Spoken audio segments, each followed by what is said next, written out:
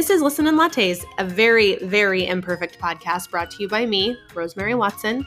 I'm a mom of 6. I'm a wife to 1. I've got a lot of businesses going on in my atmosphere. I've got a lot of different projects. And really, truly, I just love connecting with people. And this podcast is one way that I get to connect with my audience. So buckle up. We're about to get a lot of information in your ears. Let's talk about opt-ins. So this is a big part of your website. We tell people all the time, you need to have an email list. And again, we're going to have an email section next, but it's really important to talk about this on the website because the idea is to get people from social. Social media is really meant to be a gateway into your world, right? You can't control all of the elements and aspects of a social media platform. If Mark Zuckerberg decides tomorrow to shut Instagram down or ban your account or flag you for whatever it is that he flags people for, I don't even know what it's called, but like false information or whatever, fact checking, you have no control over that. And there's almost zero course of action for you to take that away. Right? Like there's not a customer service line for Instagram or Facebook. You get what you get and you don't throw a fit. It's free. You play by their rules. So you don't have a lot of control in how that platform treats you or what they show people. So the quicker you can get people onto a website, the better. And if you have a website, it's very helpful to track your traffic with the Facebook Ads Manager Pixel. Now, you don't ever have to run a Facebook ad if you don't want to. You don't have to if you don't want to. But it's really helpful to have an ads manager account and have that pixel installed. So if you ever want to in the future, you've been collecting the data on the traffic of your website from the beginning.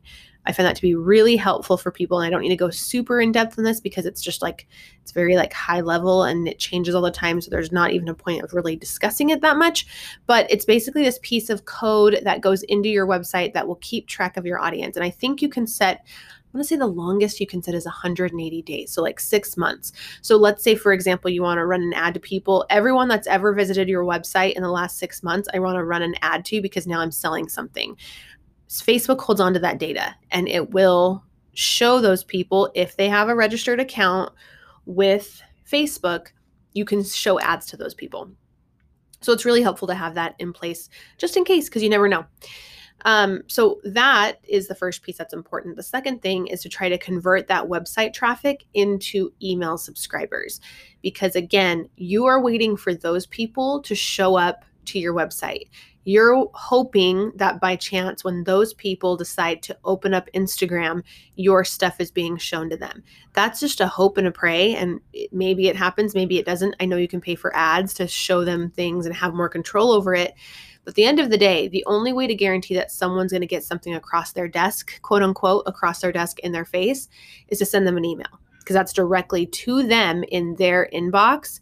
You're not just hoping they come across it. It's showing up in there. Unless something weird happens, like it's in spam. But for the most part, email is the most direct way of getting your message out to people in front of their eyes without having them search for you. So email lists are really, really important. Now, there's so many different platforms and ways you can start collecting that information. But if you have an email marketing platform, you should have some sort of an opt-in on your website to collect those emails. And usually it's in exchange for something of value. Now, if you're a retail, especially an e-commerce company, you can offer something as simple as a discount. You can offer 20% off if you put your email in, or buy one, get one free. Or, there's a million websites you can go and test out and see what they offer. But offering a promo or a discount when it you first show up on someone's website and it pops up, that's probably the easiest way to collect somebody's email address for the value of the discount. The other way, for those of us that don't have that, you want to offer some piece of value that's worth an exchange of an email. Now, of course, these people can always unsubscribe to your list. That's fine.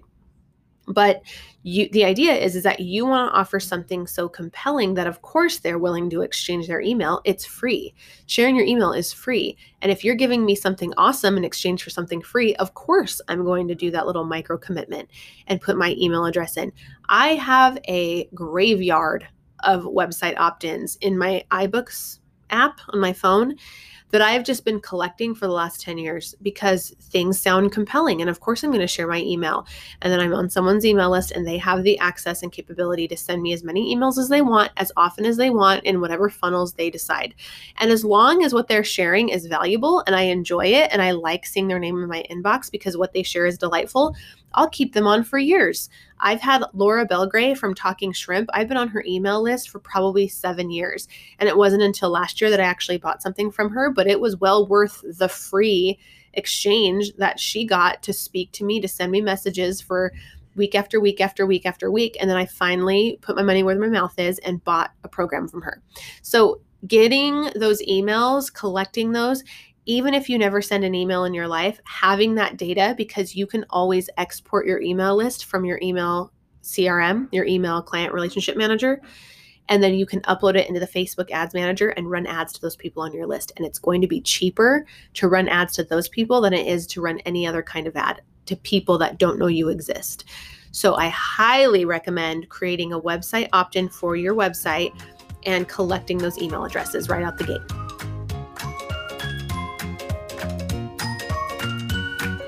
Hey, thanks so much for listening. I'm so glad you stopped by this little corner of the audio internet to listen to Listen and Lattes.